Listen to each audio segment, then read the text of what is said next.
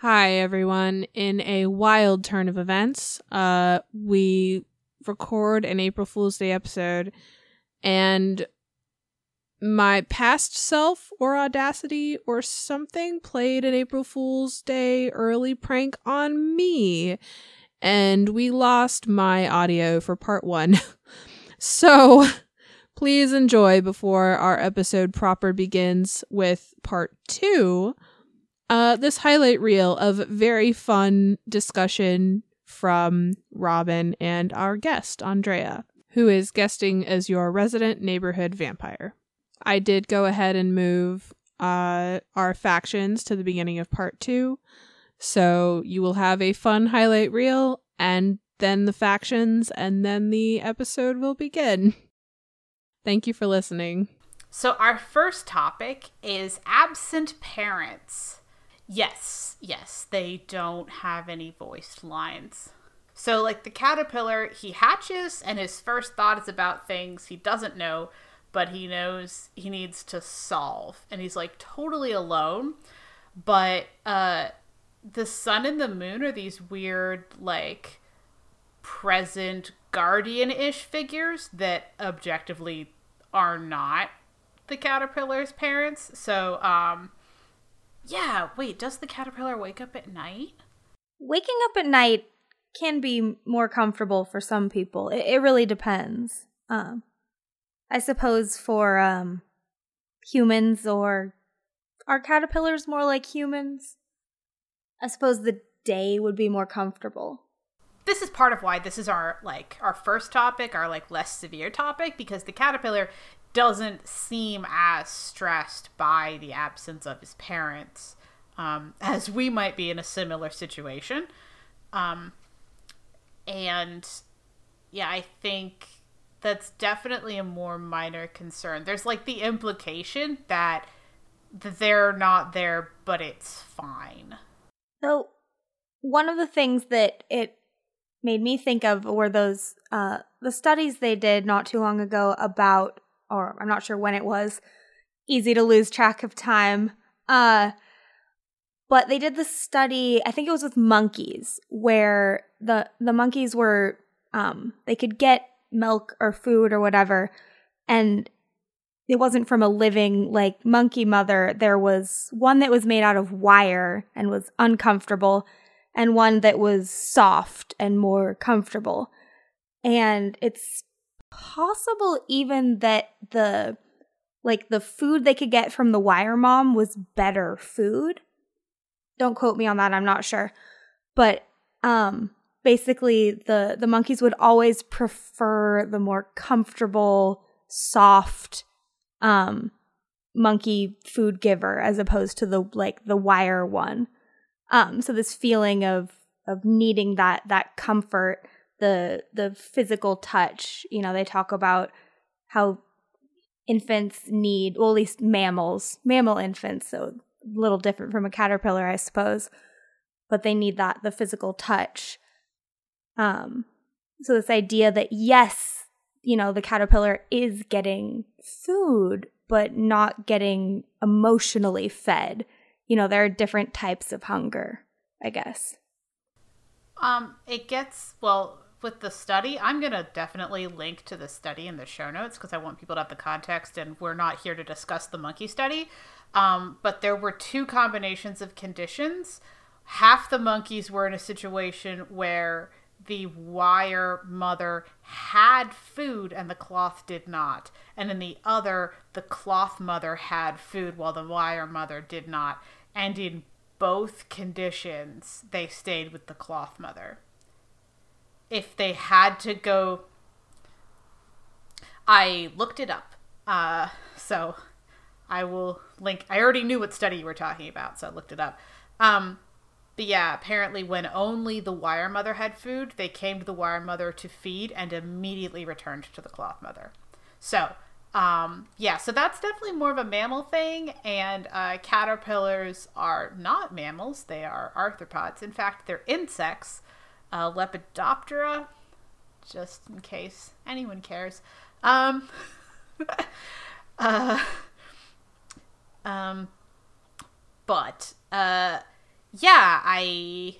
Sorry, I was so busy looking at that study that I lost the train of where we were on this.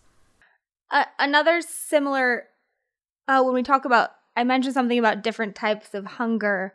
Another thing it reminded me of was sort of the well-off kid. Like they want for nothing except for their parents' love. It's kind of a stereotype.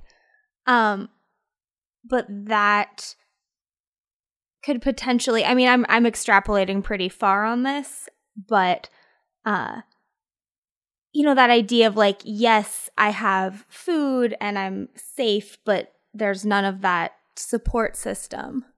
And that can be kind of an interesting conflict, I guess. Hello, everyone. Since this is either a highlight, a standalone book, or the first episode in a series, I'm jumping in to remind you what the rules are for this podcast. First rule is no real people stories. That means that any details from our own lives are merely anecdotal. We do not read books about real people, and we are not reading historical fiction. The second rule is that we are basing our analyses off of how the author treats characters and what they put them through. We are not judging the accuracy of the trauma, the accuracy of any actual conditions that may be portrayed, nor the authenticity of a character's reaction to that trauma or that particular condition. This podcast is for entertainment purposes only. The hosts are not trained professionals, and their opinions come solely from personal experience. In this episode, we discuss fictional depictions of trauma and violence that may not be suitable for all audiences. Please take care of yourselves. Specific content warnings for each episode can be found in the show notes. Events in the media are discussed in approximate order of escalation. This episode contains spoilers.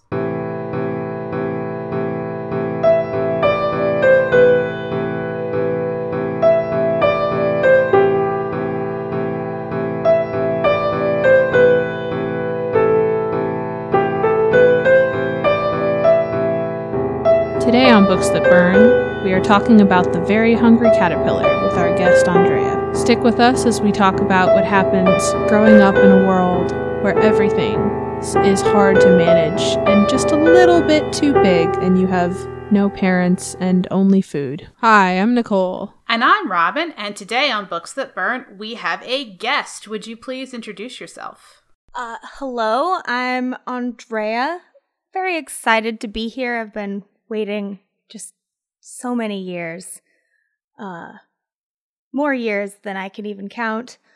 Have a lot of projects going on, though I tend to be more active at night.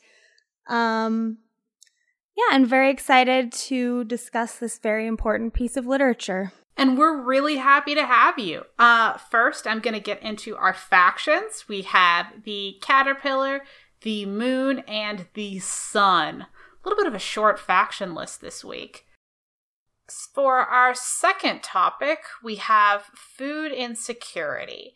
And we're saying insecurity and not scarcity because the Caterpillar does end up having access to food. We just want to talk about the beginning part of the book where he's not sure what's going to happen with that. Yeah. Plus, the book actually gives us pretty good contextual evidence for him having access to a lot of food that he just is not going after or doesn't eat. So yeah, this is not a scarcity problem. But there definitely is some uncertainty. Also, I noticed that the amount of food that he ate, I don't know if this corresponds to the amount of food available or not, but the amount that he ate increased every day, which kind of implies that he was going from an area that had a little bit but not a ton of food to a location that had a great deal more. Because we are not caterpillars, the specific list of food that he obtains on the Saturday seems to correspond to a human picnic, but that goes a little bit outside the bounds of what's exactly in the text. Yeah, that's a little bit of conjecture, but it makes sense. Mm-hmm. I can see where that kind of fits in. Yeah. And I think it's kind of interesting to watch through the shape of the story too, as the caterpillar is eating more as the days go on. Yeah. Which, weirdly enough, illustratively, is not implied to be because he is growing. Yeah. Right. Yeah, not until the very last day. Yeah. That was kind of odd. He's sort of, he's eating more and more, and it's not, or it's doing the same amount. It is almost like the kind of an addiction story, and I think that can come from as a response to food insecurity. That feeling of like, when I have food, I have to eat all of it. Right. Because I don't know when I'm going to get it again. And that can become kind of an addiction cycle. And as we're talking about, like, the author making these choices, it's not just the character. Like, the author is the one deciding what he's going to go through. The day with the strawberries confused me because it seemed like this weird narrative moment where the caterpillar is eating more every day, but then on the Thursday with the strawberries, yes, the number went up, but they're smaller than plums. They're significantly smaller than pears. Yeah. And so you have like this weird curve where, numerically he ate more food potentially. I guess maybe that's the difference between it saying that he ate or that he ate through. And so the caterpillar, the amount of fruits he goes through is more important than how big the actual fruit is. I guess there's kind of that implication, but it just seemed like an odd choice from the author there. Okay. I think you also have to consider the audience and the reading level that this is intended for. Yeah. So I feel like part of that is just, if you're thinking about keeping your audience engaged, something like counting and matching the number of items, not necessarily thinking about how much volumeage of food it actually is, and matching those to a day is more likely to keep hooked the audience that this is intended for. So it could totally just be a narrative thing, but as a character choice, it does feel weird. Also, the inclusion of oranges feels weird to me for a related but different reason. Because they have that very thick, I almost called it a rind. What is it called peel? in an orange? The peel? Yeah. Yeah, that. Would you say they're less appealing? I would, in fact. Yes. Especially because that had to have taken a lot of energy that this caterpillar does not have at this point in time to kind of eat through that peel. Yeah, well, something like a strawberry is much easier to get into and, Well, okay, also, as we were talking about this, I realized something. So we start with one apple. An apple, that's a decent source of fiber. It's a solid kind of, hefty fruit. We go to pears, a little bit less nutritionally dense. We get to plums, higher water content. Again, strawberries, less nutrition. Oranges are basically just orange juice in nature's Capri Sun pouch. So basically we're moving from one very potentially more nutrient dense, especially to a caterpillar who eats fiber. Like what is a leaf but straight fiber. Up to these oranges that are mostly liquid.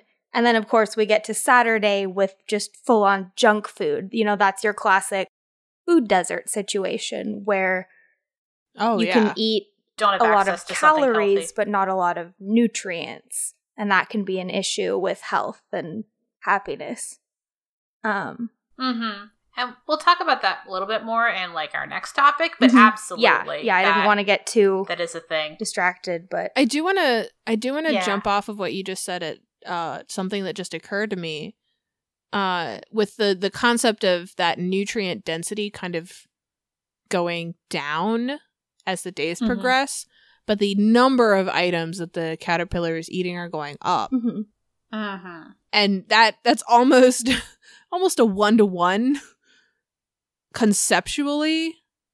Like you take one step down nutritionally, you add one thing that he's eating. And at that point he's just eating to feel like he has eaten, it seems like. because he's not getting those nutrients. And so he has to eat another item because he didn't get what he needed from the first one. Mm-hmm. And I will say, like, that isn't to say that for humans this would be a bad progression of food caterpillars necessarily. Are tiny and they need well, they need Andrea was right about fiber being like a pretty big deal for caterpillars, especially. I didn't actually become an entomologist like I thought maybe I would when I was in middle school, so I can't speak quite as much on this, but yeah, oranges, you said they're the natural Capri Sun, they're pretty liquid, so like unless he's tracing his way through like the fiber dense shells around each bit of the liquid, it's definitely not getting as much fiber as if he'd stuck to apples. Mm-hmm. But, a little bit more nutritional variety across the week than if he just had apples. Right. Well, and yeah, of course, different species, some people can thrive on a liquid diet, but others need something a little bit more solid. And nothing wrong with Capri Sun, what's a human but a walking Capri Sun pouch? Am I right? Exactly.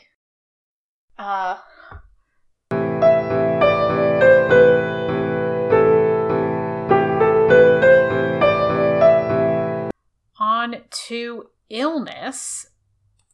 So almost the very last thing that happens in the book is that the caterpillar feels very sick.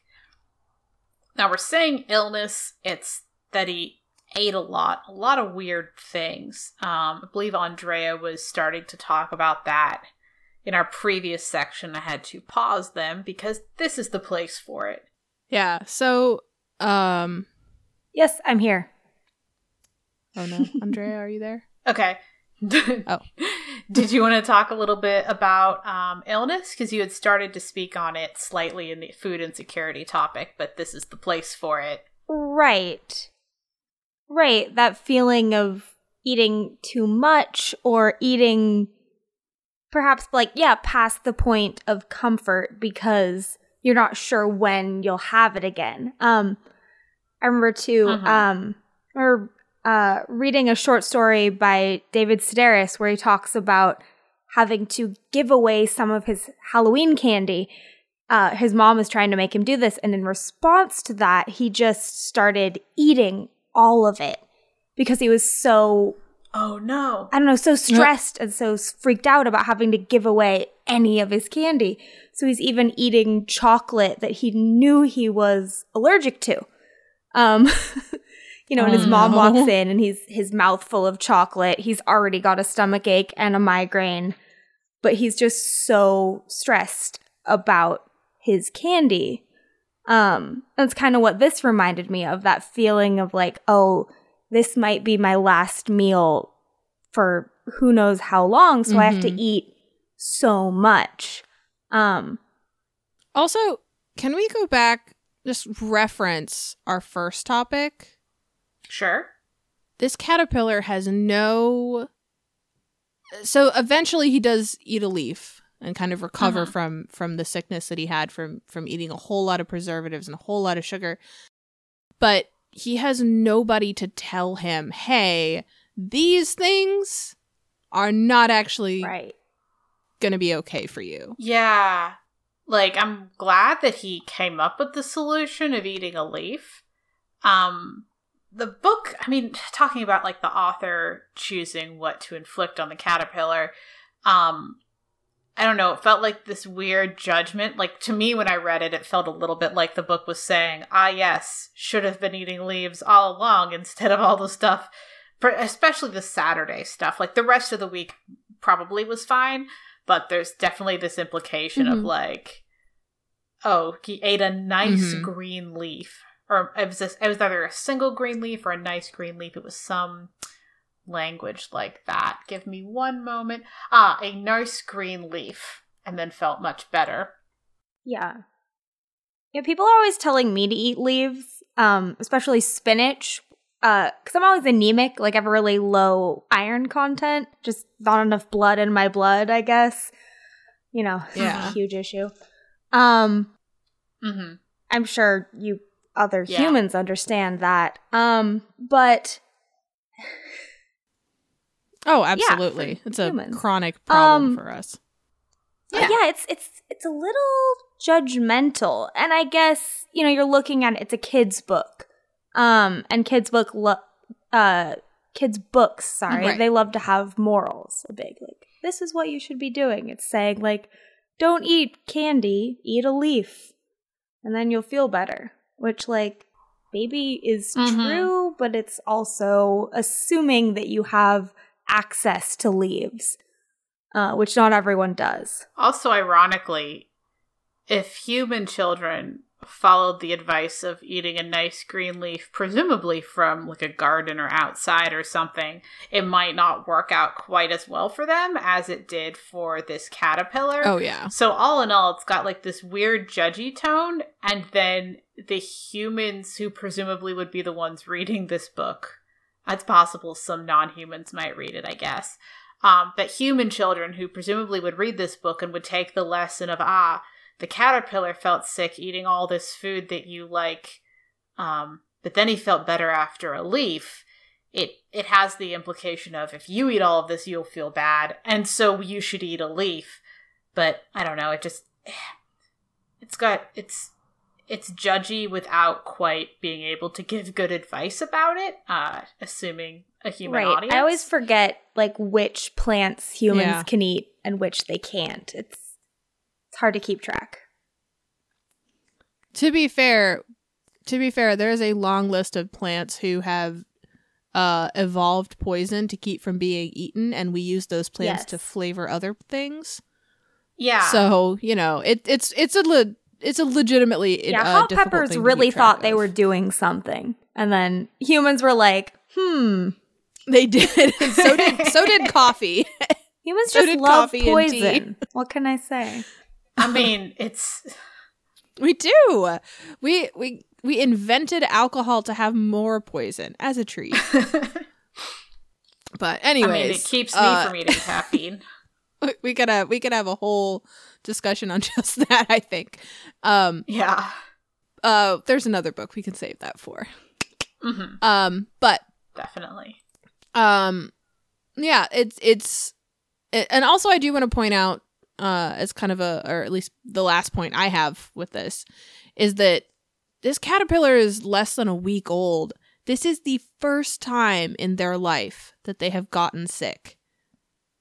And presumably, because they turn into a butterfly before the end of the book, this is the only time they will ever experience food-based sickness. That's a lot. Right. When your life is short, every experience is so much bigger. That's why when you're a teenager, well, and especially when you're everything is the worst and the best. It's literally the worst. It is the worst and the best that you've ever felt, because you've only been alive for 15 years. But when you've been alive for 31 years, you have more context. Oh, yeah. Absolutely. And I know enough about butterflies to know that depending on which kind of butterfly he is, but generally butterflies do eat. They just will never eat this much, and they won't eat these kinds of things again. That was the last leaf. They're not going to have a varied diet the way this caterpillar is my point. Yeah, but across all the species of butterflies, there are a lot of butterflies drink nectar, but there actually are there's at least one kind of butterfly that drinks blood. So, it's not always human food that is relatable to our... Oh, that's interesting. Absolutely. I really did, I really have felt the whole time that I can really identify with this character. That transformation from one sort of state of being to another, a big change in the diet, a change in how you look, that's big. It's a lot. Yeah. It's a lot.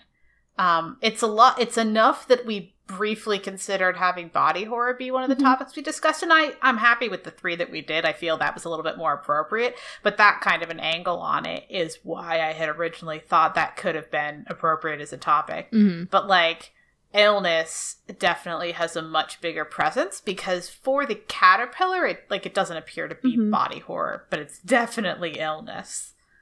Yeah, and I do think there is something about like that one experience that is the only time you'll experience this, and it's bad. It's that like there's those there are those experiences that like kind of really set up a lot of character development and set up, you know, especially in books, they tend to kind of get recalled back to a little bit more. There's only so much in the story that you have. So, you know, it's interesting because from an author's choice perspective, this didn't have to be in the book. And the author chose to have this caterpillar go through that trauma of getting sick. And they're okay, but, you know, that's, if you think about a reader or an audience perspective, you know, the audience for this book is a lot younger than a lot of our books. And they're reading about this caterpillar getting sick, and that's a big plot point. And I can't help but compare it. So in the tarot cards, the card Death is one that generally it comes up and they get freaked out. But the way I've always interpreted it is death is just a big change. And so any huge change in your life is a symbolic or metaphoric or sometimes literal, hopefully not. It is a type of death. You know, when you finish high school, you die. You know, your high school self dies, and then a new self is reborn into university or a job or the Peace Corps or whatever you want to do. And so that idea that death and change are interchangeable and that neither is bad, but both are really intense and potentially traumatic, even if they lead to something good. Because death can lead to heaven if that's what you believe in, but death is still traumatic. Yeah. I don't happen to believe that it leads to heaven, but yes, like it just, you know. Well, and we don't know anything about the caterpillar's belief system. This is true. We don't. And the caterpillar, it's a metaphorical, I want to be clear, the caterpillar is alive at the end of the book. Oh, yeah.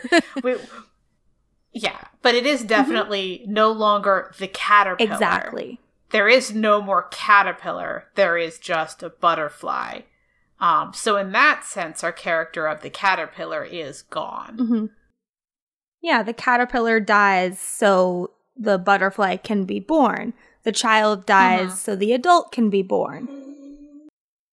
I feel the most sad for the cocoon, though. Didn't get to really do much, and probably, speaking of illness, didn't feel super great while he was a chemical soup of cocoon. Yeah, that's fair.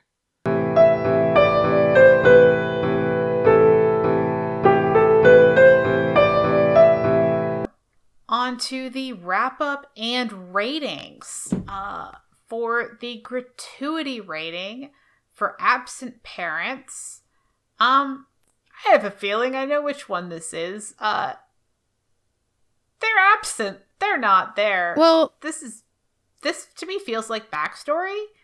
Yeah, backstory, and also I do want to add one layer to that. They're not there, and the book doesn't really acknowledge that they exist. So they're not really present at all in any way, shape, or form. But it's not a very in-your-face experiential thing for the reader. So absolutely backstory, and I would say mild in backstory. Okay. But even mild is like us saying, well, the caterpillar arrived somehow. Right. Therefore, they must be absent. Yeah. Food insecurity. What do you think, Andrea? It's kind of complicated. I guess, like, it's not that bad, so maybe kind of a moderate, like, well, because I think a lot of that is our interpretation, you know, intentional fallacy, death of the author. Like, we perceive it that way, but Yeah, so I guess kind of more moderate, like.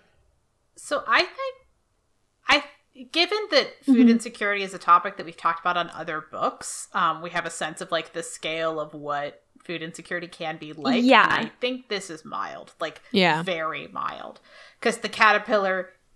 That's true. Isn't sure, and then it's better. That's actually a really good point. Yeah. Like there is not that insecurity, but it's very quickly dealt with. You know, the caterpillar feels sick and immediately feels better. The caterpillar is hungry, immediately gets food. Actually, sorry. Try to stay away Spoiler from warning. As much as possible. That's okay. Those are very minor for this particular text. But ideally, sorry about that. I'll keep that in mind from now on. I know this is a really hot media property right now. I'm so sorry if I spoiled anything for people. Oh, it is. You'd be surprised. No, that's okay. I mean, to be fair, they've had like 40 years. That's not that long. Like 40 years is a blink of the eye. Later too. Oh, yeah. I guess that's true. Okay, so food speaking of illness, I think it's mild.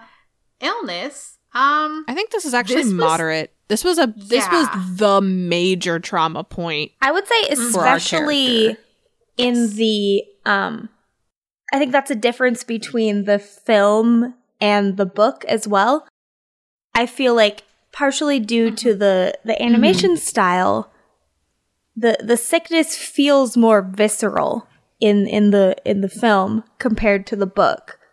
Oh yeah.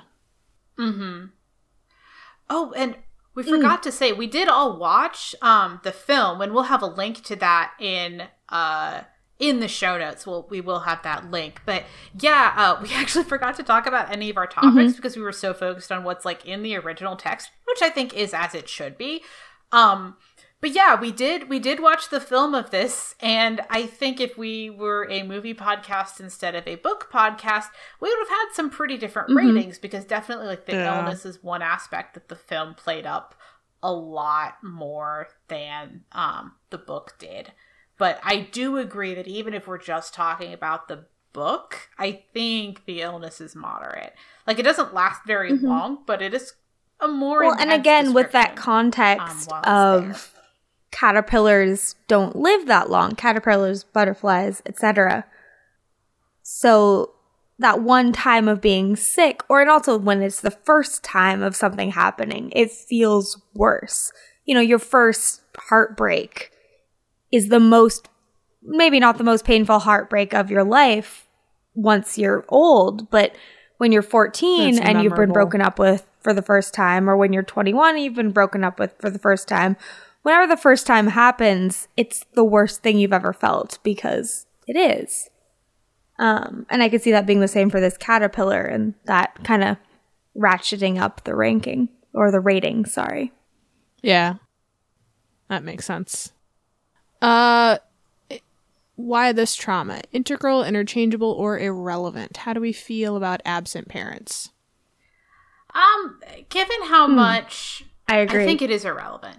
Yeah, definitely. I mean, they're so absent, they're literally not mentioned. One could argue it's a trauma not present in the book as much as it is heavily implied, so it's absolutely irrelevant. Agreed. Yep. Food insecurity. I think this is integral. I think this is it's the hook. It's the first anything that happens. Because he has to not have food in order to then have the rest of the plot happen. Right. At least briefly. Yeah, and that's kind of his core... For sure. The core motivation. Illness. And therefore sort of the core, difficulty. Like, this pursuit of food is... Yeah, it is the plot, so to speak. That's his hero's journey, Need food, can't get food, find food, food bad. I mean, and though if we're going for the full Campbell thing, he's also missing the mentor, which I should have brought up in the absent parent thing. But yeah. Well, I mean, I don't think everything needs the Joseph Campbell treatment, but the movie feels like it has your back, because it definitely felt like it was angling for the sun and moon to be way more involved than the movie wanted it to be a much more dramatic, intense story compared to the book is a bit more lighthearted. For sure. Illness. I think this is irrelevant. I think the author wanted this to be there, but if you pull it out of the plot, the story continues and there's no real actual plot change. That felt like it was trying to be an afternoon special, like, you should eat green things. Yeah. Yep. But it didn't. Yeah, absolutely. That's irrelevant. All right. Was the trauma treated with care? Absent parents? Yeah. I think just care yes. as in... Yeah. I mean, I think no care would have been, by the way, this caterpillar's parents are not around. Yeah, so exactly. Like spoilers. I mean, it's called Absent Parents, I feel like. But I take your point. But I think that commenting on it would have kind of, especially for like younger reader, that could be confusing at that point, especially for something that like is irrelevant. So overall, yes, I agree. This is treated with care. Food insecurity. I feel like, to me, this one feels like enough. Yeah. It's not really like softened or taking care of it all, but it's so brief. Like, it's not lingering and it's not dragging it out. Plus, it's not really. It's definitely something that you have to kind of infer from the text too, which I think gives it an added layer of protection for the readers. My only concern there is the thing about like, oh, well, when he ate a leaf, then he felt better, which is kind of, it could be interpreted as like a moral thing of like, oh, eating junk food is bad, eating healthy food is good. But of course, access to healthy food isn't equal. It's not your fault if you can't buy vegetables. Right. True. But I think, too, the fact that this caterpillar doesn't exist in a society where an economy is a thing puts also an added layer of care in that, too. And gives the reader some protection there as well. Well, but keeping in mind that most likely the reader is going to be human, I still think there is some of this to worry about. Oh, there is. But as far as like care levels, I still agree. think that leaves it at enough. Yeah, I'm enough is my argument. With caveat. That's why it's enough instead of yes. Okay, good. Enough is literally the caveat. I guess I sensed category. that. I just wasn't. I wanted to be very clear.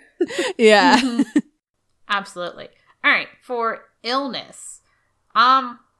Okay, in the book, I think this is treated with either a care or enough care. The movie, it's not. Honestly, the scene with the face turning.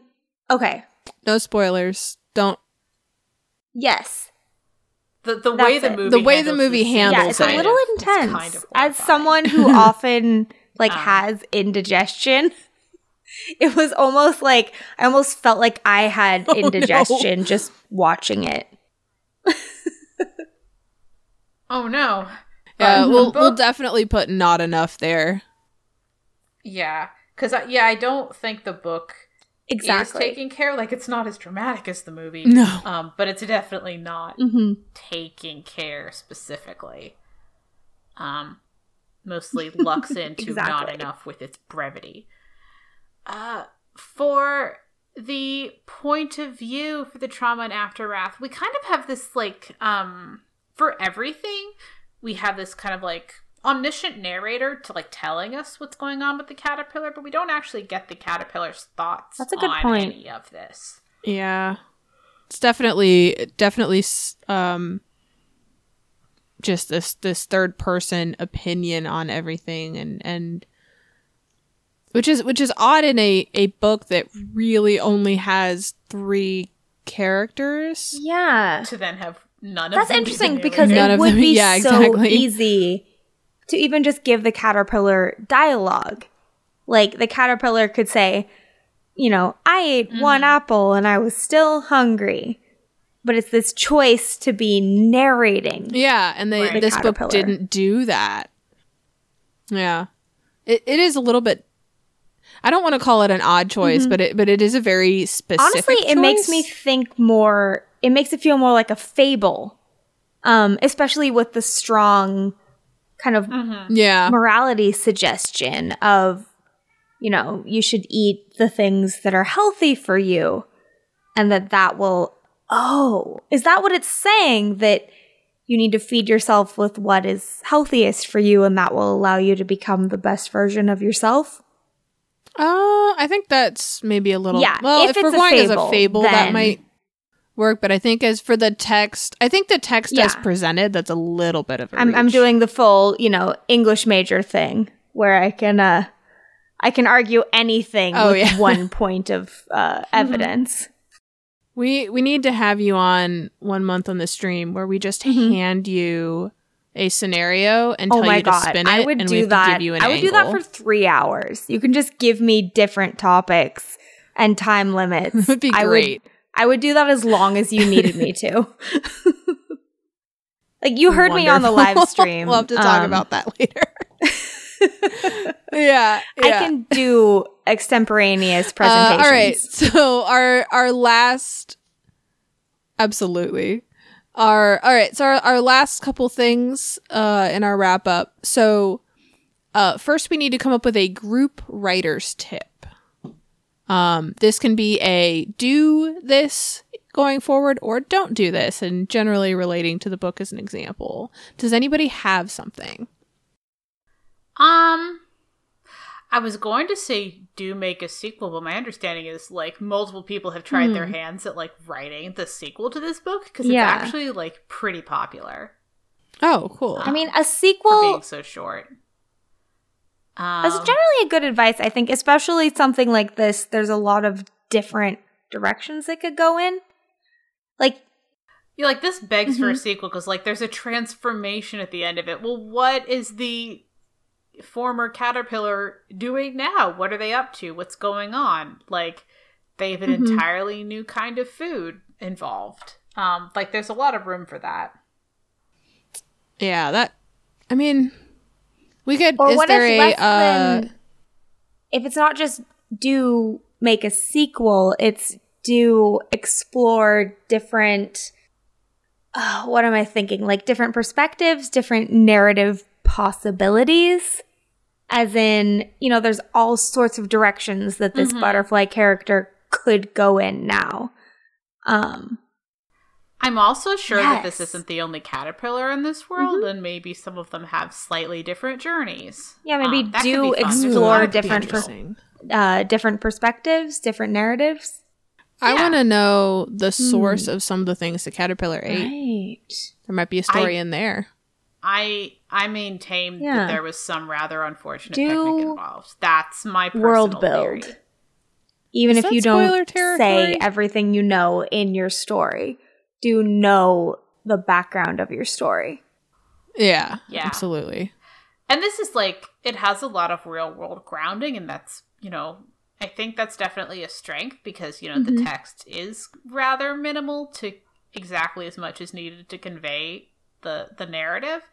But having it so securely in the real world means that even though it doesn't have a lot of world building involved, most likely a reader coming across it should be familiar enough to have some idea of what's going on.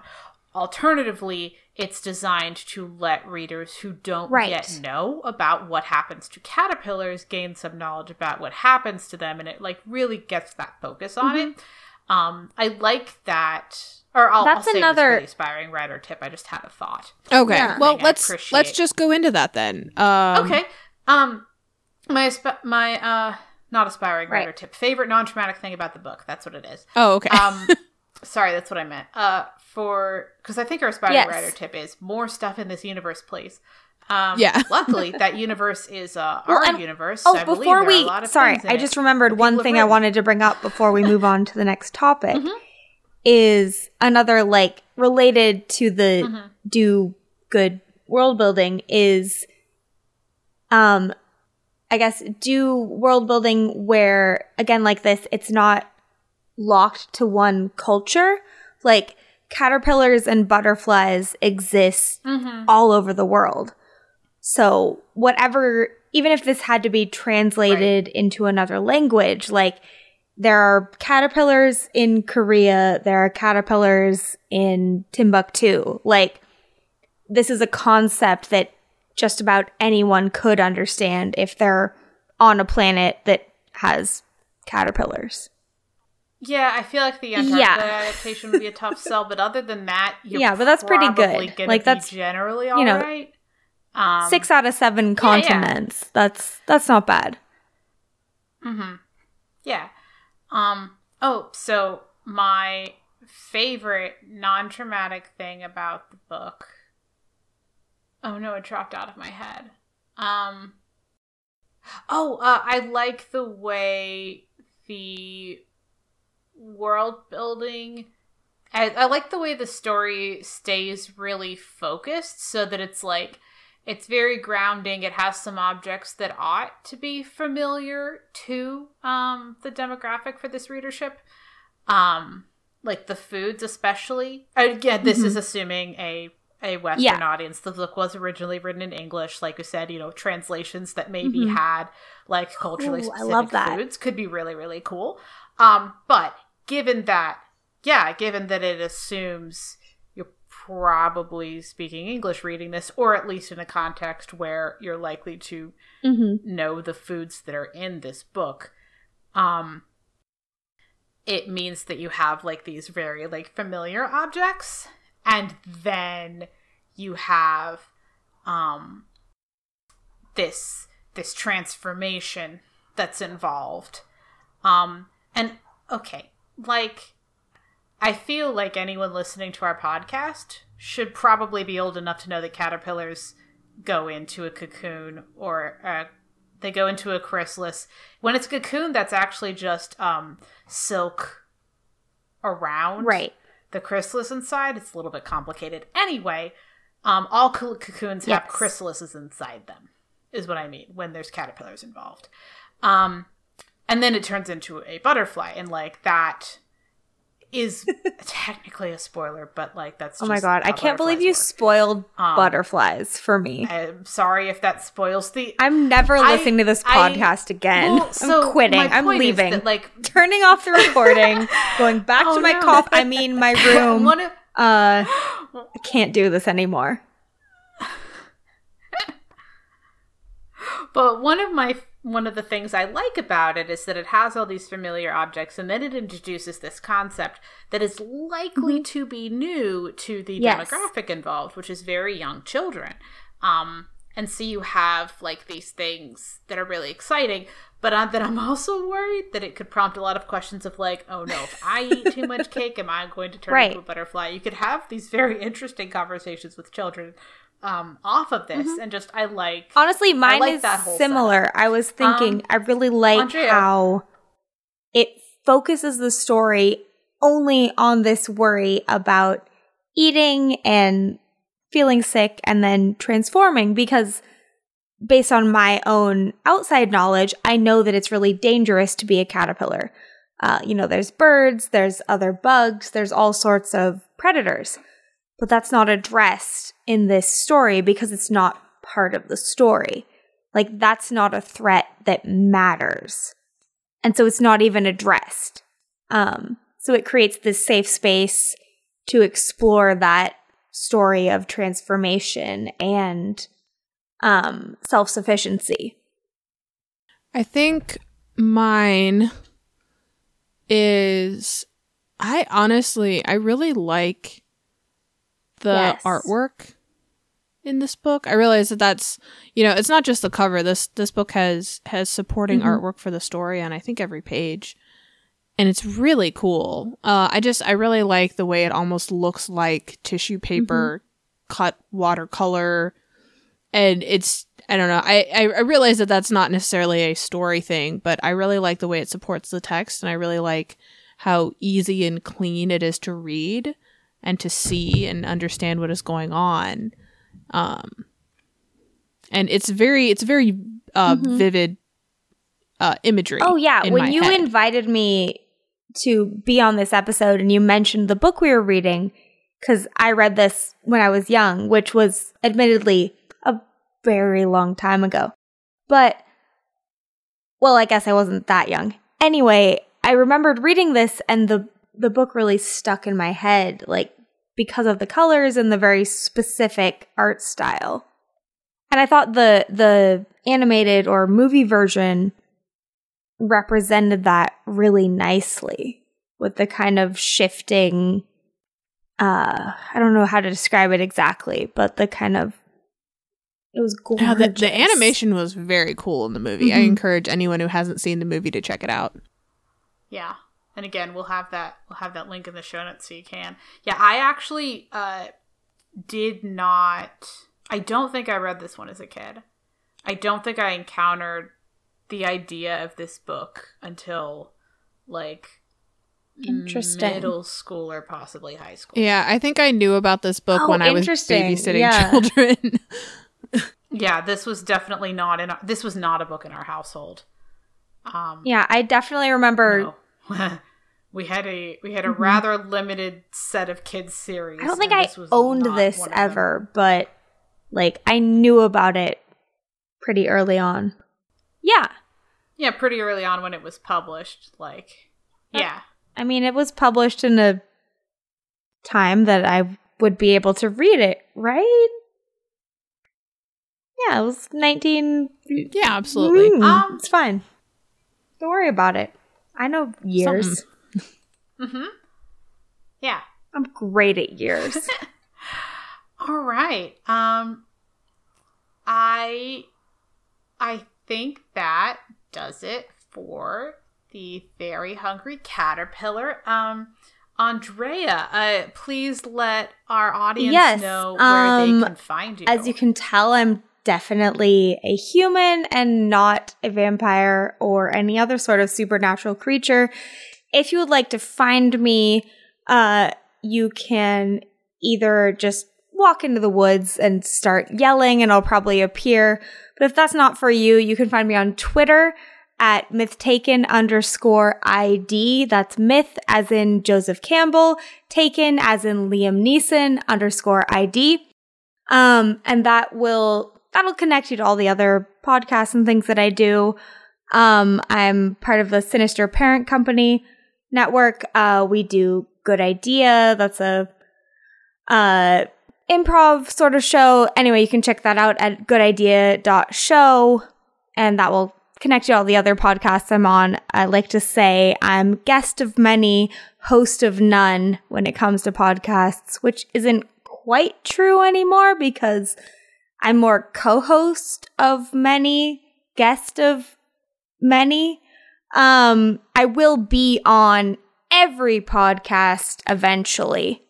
Just give me enough time.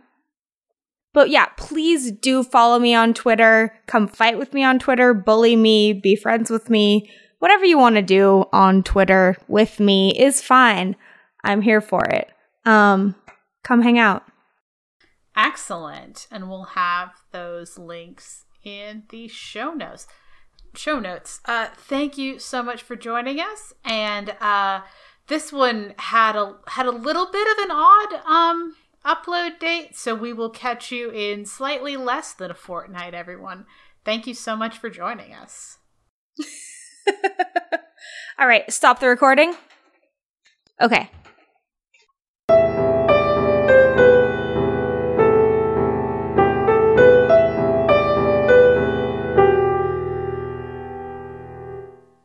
All music used in this podcast was created by Nicole as Heartbeat Art Co. and is used with permission. You can follow us on Twitter at Books That Burn, all one word. You can email us with questions, comments, or book recommendations at booksthatburn@yahoo.com. Support us on patreon.com/booksthatburn. All patrons get access to our upcoming book list and receive a one-time shout-out. You can leave us an iTunes review. This helps people to find the show. And find us on iTunes, Stitcher, Google Play, or wherever you get your podcasts. Thanks for listening. We'll be back in 2 weeks.